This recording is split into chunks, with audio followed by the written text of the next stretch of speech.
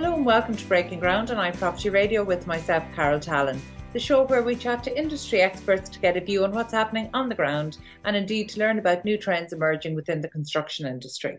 This show is brought to you in partnership with Place Engage, a data-driven platform for more successful public consultation and community engagement for your next project.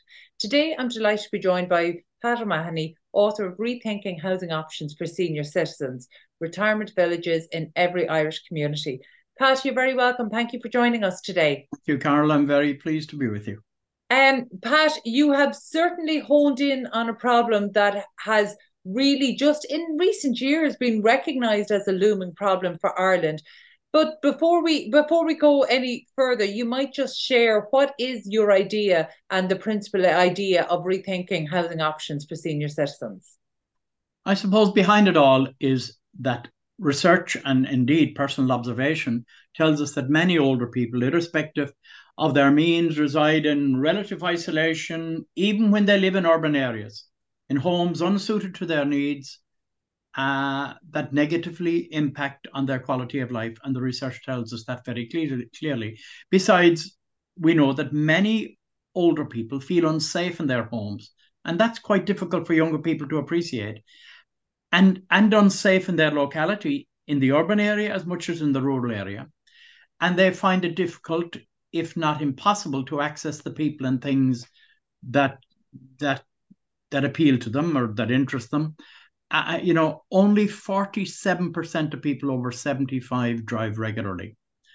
And then, of course, kind of flowing on from that is that as these people become frail, their need for community-based healthcare and home care often goes unmet, and consequently many end up in expensive nursing homes prematurely. I mean, that's established right across the globe, really.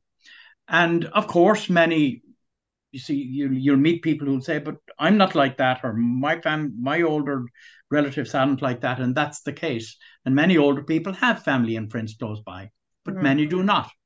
And they live lonely, uncomfortable, and sadly fearful lives.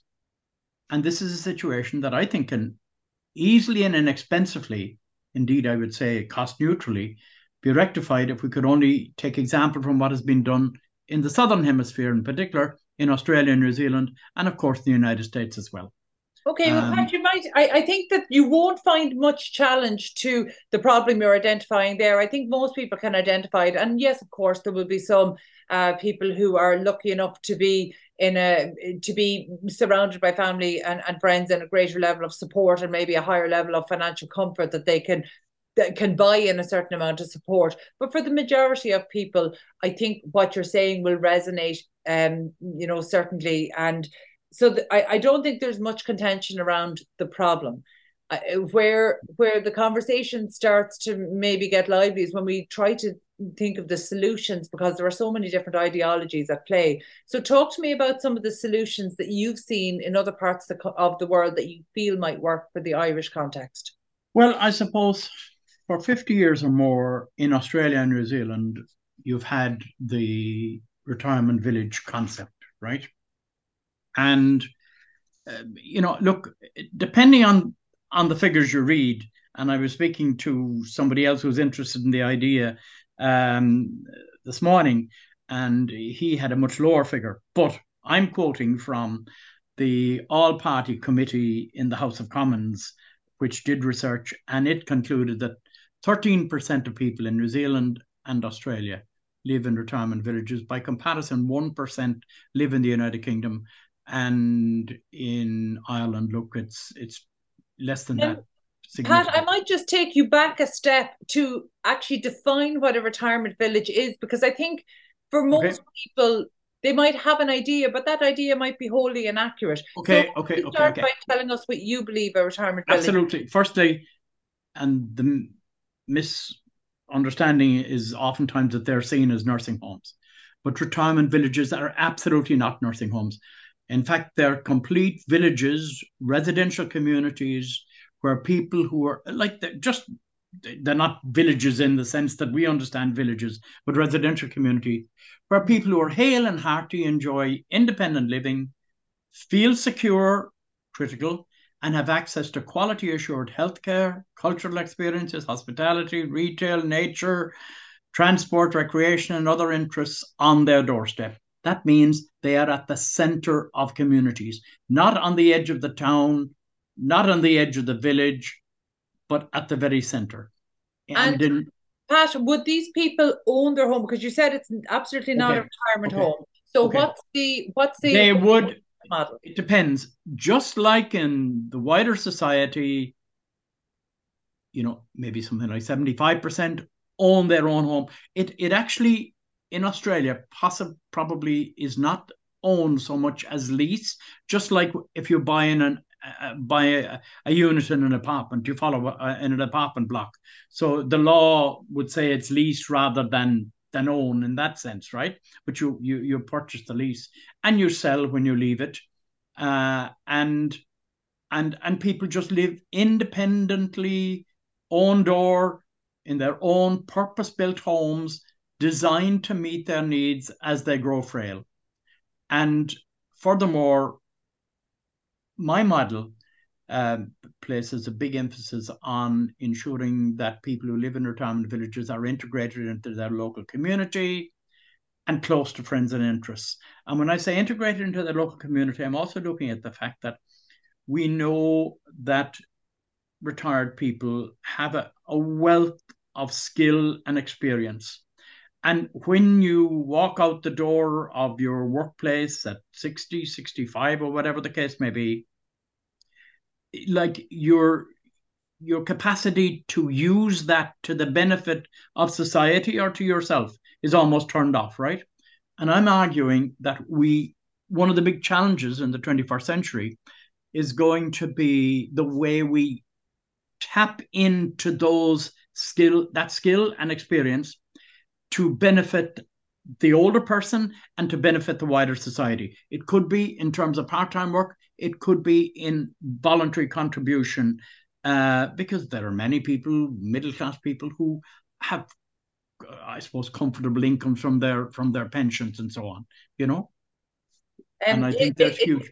I think that's a great way to position, though, because actually over the last decade, I think we've become more aware that actually, as we're losing people from the workforce, particularly when we have such a shortage in certain sectors of our workforce, we're seeing that skills walk out the door. And only as recently as last week, we saw changes within the Garda force to allow new guards come in at 50, because we know that there's such a talent shortage, that when we have skills, and particularly for something like a guard within the community, they need so much more than Garda training. You need the life experience to be able to deal with people, to read a situation, and so we're seeing that time and time again. And in fact, I remember almost a decade ago being involved with one of the local enterprise boards in a rural location that was actually trying to impart this almost mentoring exchange, whereby you would have people who were retiring helping startups. But in exchange, they were learning about maybe new technologies and new business models coming in. And there was this great knowledge exchange. And I've never followed up to see how that went, but I thought it was a super idea, and it's something that we could definitely do with.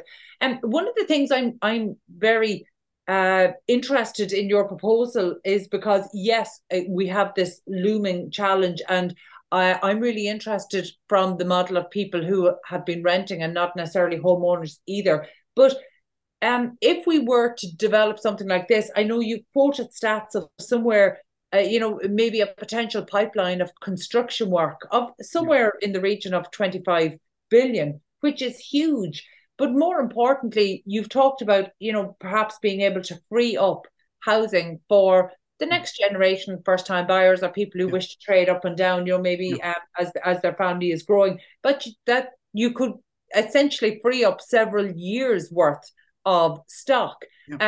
So that makes me question the blocks to delivery, and blocks to delivery in Ireland routinely come down to planning. So do we know what this would be classified as in planning? Because obviously we've very different planning for student accommodation and for the private rented sector that's intended for rental. So have you spoken to a planner? Have you gotten planning advice on this?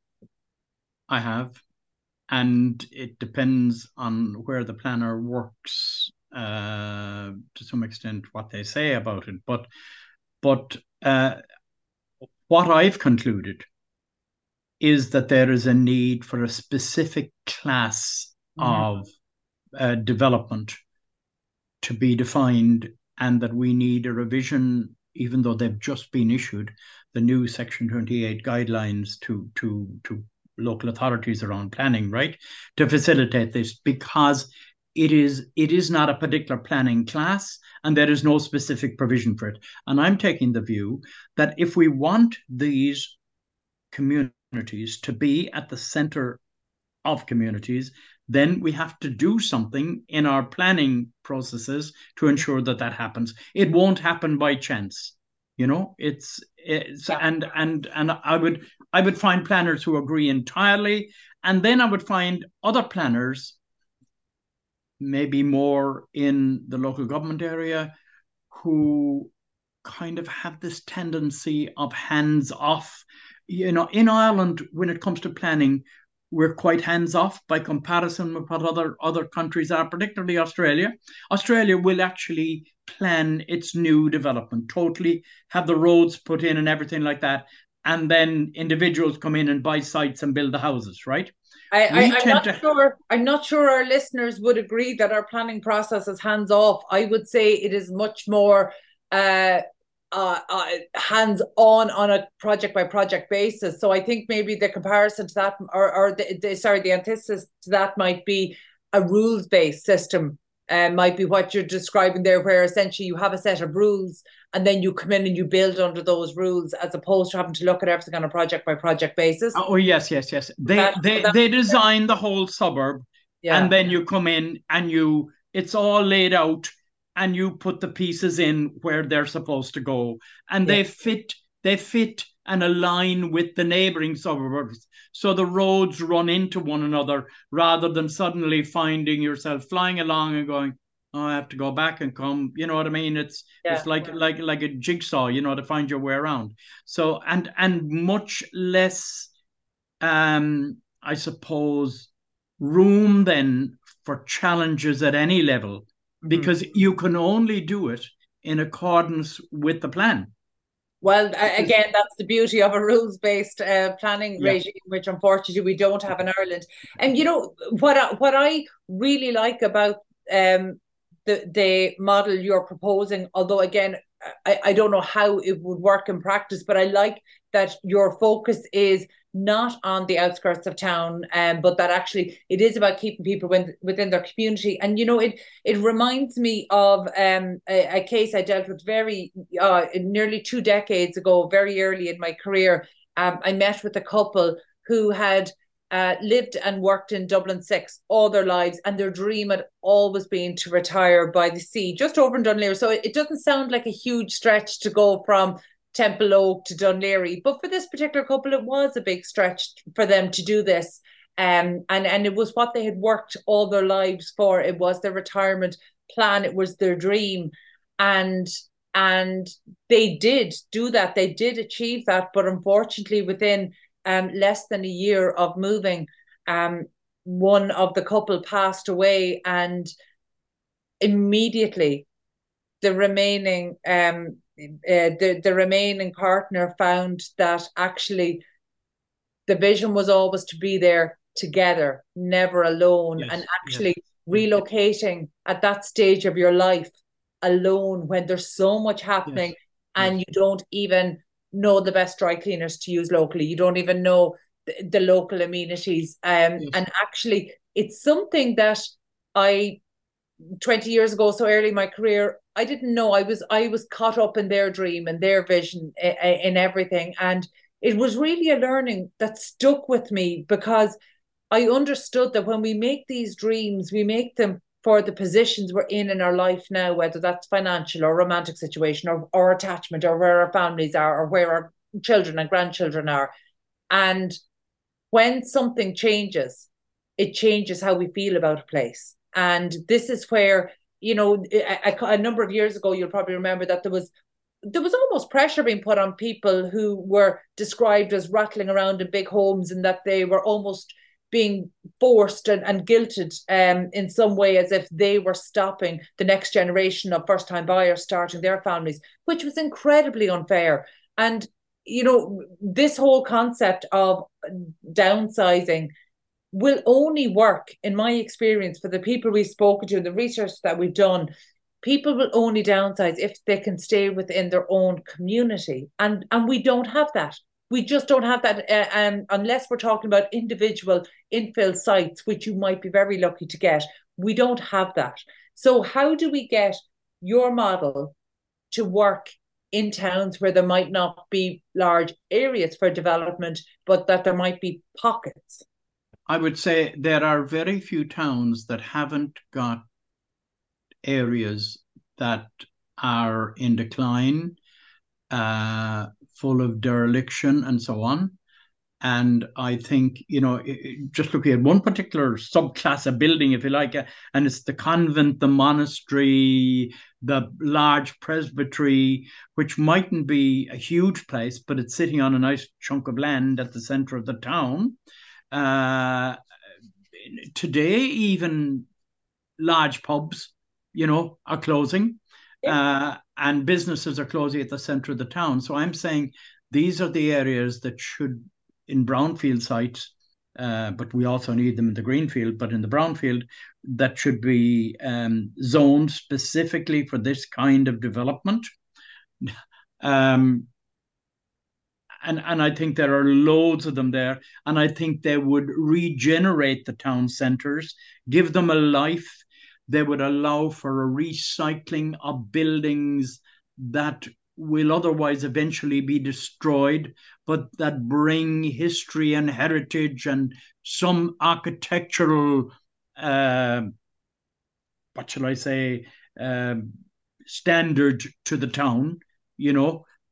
So you know, you might only retain the very front of it, but whatever, that we should. Genuinely, I think that's a super idea. And, you know, even as I was thinking in advance of our call, the town centre first policies that have been implemented over the last number of years, I mean, they have not been as successful. They haven't been embraced in the way that we would have liked to. And a huge part of that is that we have a cultural need and want for houses over apartments, for front and back gardens, for defensible space, for off-street parking. And town centres don't suit modern life for a lot of people. And that's just the reality, no matter what way you dress it up. And there's no point in having a conversation around knowing that this is the more sustainable option for housing. We know that people at certain stages of their life just won't choose it. If they're at the start of raising a family, they want a garden, they want off-street parking, they want defensible space. And I know that's an ideology and policy that is unsustainable, but there's a gap. There's a gap that needs to be bridged from what people want and what is the ideal in terms of sustainable, high density, compact housing. And we have a cultural gap to fill between those two things. And I genuinely believe your concept could actually be part of filling that gap, you know, particularly when you identify some of those spaces like the convents, like old HSE buildings. You know, they're absolutely primed and ready. And it's interesting. The LDA really started out with a remit for housing for all, and then went kind of very quickly into essentially just social housing and affordable housing.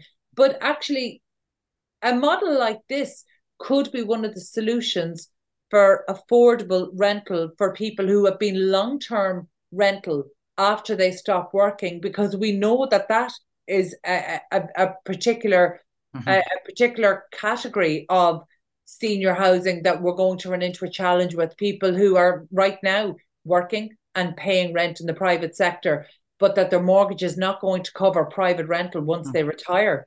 But I think also, Carol, while we have done something half decent, that's, I would go no further in terms of elder-friendly housing for those in social housing, we have ignored completely homeowners. Yeah. And we have simply said you should downsize, but there's nothing to downsize to. Downsizing is not moving from a big house to a small house. Downsizing is moving to a house that's more appropriately located, more appropriately designed to cater to our needs as we grow frailer. And that is something that is not understood at all.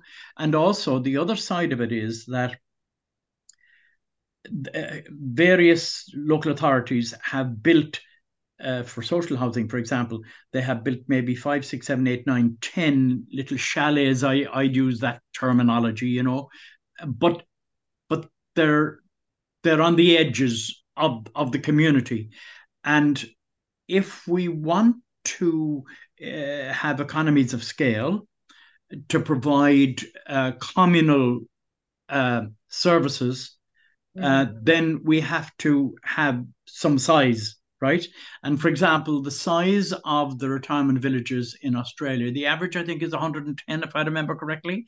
Now, many of those are developed by large corporations such as Stockland and Lindleys. They're two of the biggest operators in the business. But then all the churches have them. The Returned Servicemen's Leagues, the RSL, have them. They're much smaller, right? And then there are mixed tenure, So, but economy of scale is something that has to be taken into account, because we can then. I'll be quite honest. I was at a meeting in Dublin about this matter one day this week, and I came back, and I needed a physio session because I have a problem with with my leg, and I took in a copy of my book to the physio who I know, and he said to me, he said, "Look, Pat," he says, "I heard you on the radio." He said, "But look," he says, "it's an open and shut case. This is absolutely critical." And then he went to tell me about the time he's wasting and other providers of services to older people are wasting, driving all over the country to provide services. But he also said, and I would have seen this myself, and not only have I seen this myself, but I sent a copy of my book to every councillor in the country and engaged with a lot of them, and they would have said the same thing. And what he was saying, what the councillors are saying, what I see is that there are large numbers of older people, many of them on their own, but couples as well, living in Ireland, in urban and rural Ireland, in homes that are totally unsuited to their needs, very uncomfortable. He said to me the conditions that these people are living in, he said, are terrible. He said they by and large are living in 2 rooms, the kitchen and the bedroom. And he said in some cases he'd see that they've even moved the bed into the kitchen, right? And the reason that, and they are living with a degree of fear about being raided at night, very lonely, very isolated. And they live there and continue to live there because they don't think there's anything else for them. And they dread what is at the end of the road for them, which is the nursing home, right? And I'm saying we can provide something much better. I know you mentioned there about the couple that went to live in Sea Point or whatever it was, right? But I recall one woman saying in Australia that, because certainly there's a case made in Australia for people moving to retirement communities at an earlier rather than a later stage, right? Rather than having to leave your home when there's nothing else left for you but to leave your home, right? And that is shocking and terrible and an awful experience. But they would say, like, if you move earlier to a retirement village, then by the time you get frail or by the time you lose a partner, you have a network of friends and you have all these services well wrapped around you. Do you follow what I'm saying, right? Absolutely. So leaving it till late is probably not a great idea. And also, I suppose, with people as we grow old, and I'm growing old very quickly, we have to be realistic that I might have loved to have lived out in the bush and fished in the Murray River, but like as you get older, that is simply not an option anymore. And we have to be realistic. It doesn't mean that we can't do 1,001 things that are hugely satisfying to us, but there is a need for realism. And I think what would help there, because I say really that the whole idea is to provide with the retirement village is not to tell anybody they need to do anything, because people have said to me, well, you're not going to tell me where to go. And I'm saying, I'm telling nobody what to do. What I would hope for is that we will build these communities that will be so attractive and so well designed and so well priced and have so many supporting services wrapped around them that those who need them will be attracted to go there, Yeah. and live full and independent lives for longer than they might have lived in other circumstances. And Pat, I don't think there's any argument against the ideal you're painting. I think it is what many people will choose, if they could choose it, indeed. And I think there possibly is maybe a bit of an urban-rural divide here. It's much more difficult to get people in from a very rural setting into a more urban, even if it's a small village. So I think that there's might be some cultural differences there. But I suppose I'm conscious that we've limited time today, and I'm really curious about the business model, because I love new ideas. I love great ideas. And I feel like we talk about planning being a hurdle to so many of the innovations that could really tackle some of the deep problems we have in housing. But I also see planning as a potential solution to tackle some of these really embedded problems. But let's talk about the business model, because everything needs to be financed. So even if you're talking about private homeowners who will sell their own private home and purchase one here, whether it's leasehold or freehold, or indeed if they end up renting. But the model, obviously, to understand the business model, say for developers who might be interested in a niche like this, can you talk us through some of the models that you're aware of? Okay. The distinct impression I'm getting from the developers that I've talked to is that this is an attractive proposition and something that they see the need for. However, they find themselves caught by virtue of the fact that the planning provisions do not facilitate it. And that's one step, one issue with it. The other issue is the difficulty in getting finance, right? And I think those two areas, like the planning issue, is so simple. Look, it requires probably 200 words to be inserted into the Section 28 guidelines. The funding, then I think as you're aware, those who build apartment blocks also have issues with attracting funding, and had the REITs not come into Ireland, notwithstanding all the criticism that we may make of them, we wouldn't have any of those apartments either, So what I would have thought would be that the government might be able to find its way to simply, in the first instance, underwriting on guaranteeing the finance in order to facilitate it being drawn down. Also, and looking at it the other way from the point of view of the individual resident, that they could do the same with bridging finance, which is very difficult to get, so that I can sell my home here. I don't have to sell my home here until I have settled myself in to my new home in the retirement village, right? So I think those are two pieces. But in Australia, just maybe this might throw a little bit of light on it as well. As I said, like, there are whole piles of ways in which you can buy into the development, but one is to buy the lease, right?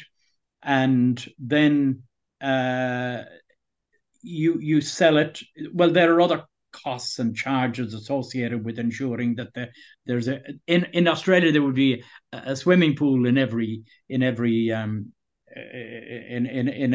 retirement village, but here in Ireland certainly there's potential for things like gyms and art rooms or craft rooms or meeting rooms or TV rooms or little libraries or reading rooms or gardens and all that kind of thing. So I would think that so there are other charges. In Australia, those charges are approximately 3% of the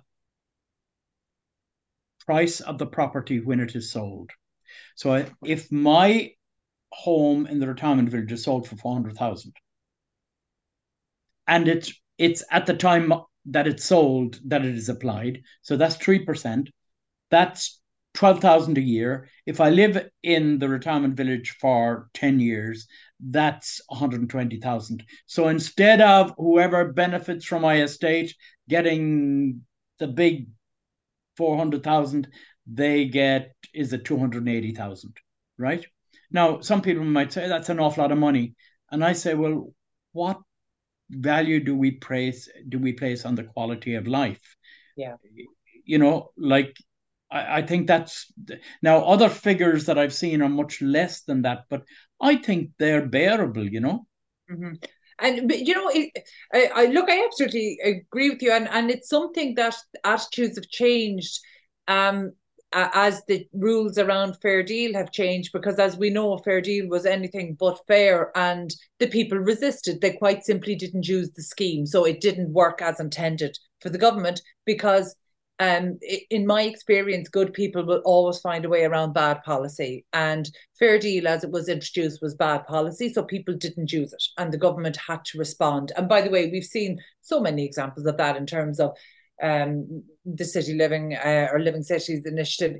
So we know that when government introduces a scheme and it's not fully used, then they acknowledge it's not being fully used. Sometimes it takes longer than we would like, and changes are made.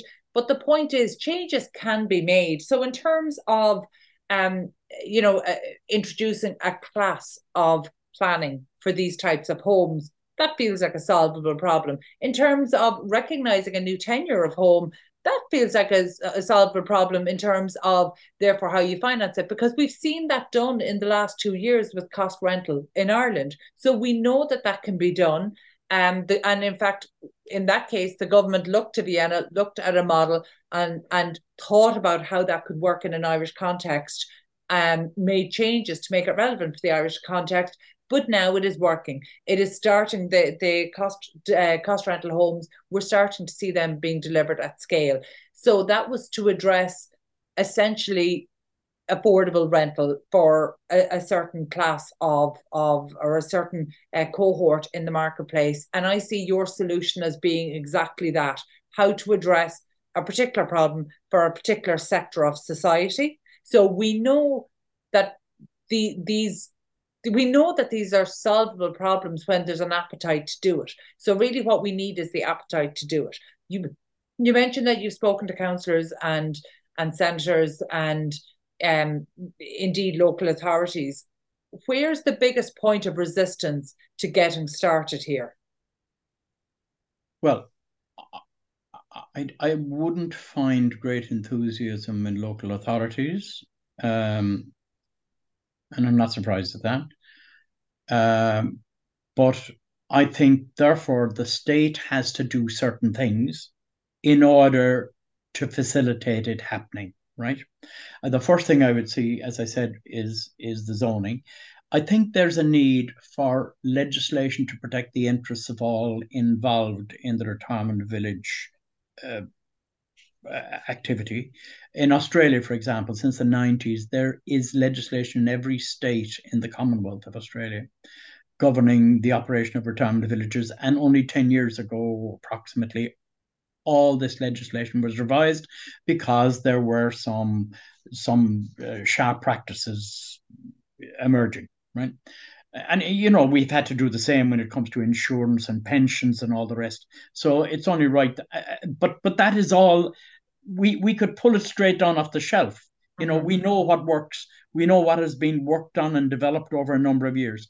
Then I think there probably is a need for some standards around what the now I think we have to be very careful not to lock in standards, that are locked in for 25 years and stymie progress. But I nevertheless I think we need standards, that are reviewed on a regular basis or whatever the case may be. And then I think, of course, we need the incentivization for both the developer and the older person. So that's how I would look. There's a lot more to it, I acknowledge, but I think those are the core bits and pieces, you know. Yeah. And Pat, there's so much to think about there. You mentioned there your book. So I would recommend to people that they can access your book for free on your website. So you might just share the details there. retirementvillagesIreland.ie, retirementvillagesIreland.ie. But if anybody Googles Pat O'Mahony, it'll take them to it. And the book is there. They can print it out, do it. If they want to, they can order a copy of it as well from me. But I didn't do this to make money. I did this because I think that it's something that hasn't been seen as a possibility by those who should be seeing it, for want of a better description. I think we tend to be quite insular in Ireland and not kind of learn from abroad until sometimes it's too late, or sometimes we jump on bandwagons that have run into trouble before we actually jump on them. But to me, this is a self-evident kind of development. Like just in Ireland at the moment, there's something like, I think, roughly 13% of the population who are over 65. In Japan, would you believe that that's 29%? 29%. We're heading there. But also in Japan sold more nappies to geriatrics than for babies or children last year. Now that's a very sobering thought, but our world is getting older. The life expectancy of a girl born at the moment is 105. Like, that should put it in perspective. Our world is changing. We have to respond before it's too late. So I think it's urgent. I think that's very compelling. Again, I just don't think you'll run into any challenges in terms of people agreeing with the problem. It's almost trying to agree ideologically on the right solution and then how to remove the barriers to be able to do this. And I think it's one of those situations where we actually need the public and the private sector to work together in terms of a sustainable business model. But obviously, we need to remove systemic barriers like potentially planning and regulations there. But look, what I would recommend as a first step to people, even if they're not ready to go to the website and read the book, as a first step, think about how you want to live as you advance in years. And I think that in itself is quite a sobering exercise that might lead you to do a bit of inquiry, that might lead you down the route of landing on the website and reading that book and seeing how that could be applied, not just for yourself, for your own family members, for the people in your community, but actually in the long term about shaping the kind of society we want to live in. So, Pat, thank you so much for taking the time to go through that with us. And thank you for taking the initiative to do this. Again, it's a problem that has increasingly been acknowledged and everybody agrees is a problem, but just not many people have actually sat down to try work through solutions and look at examples that have worked from overseas. So I genuinely appreciate you doing that and then making the effort to make sure that we know about it. So thank you so much. Thank you.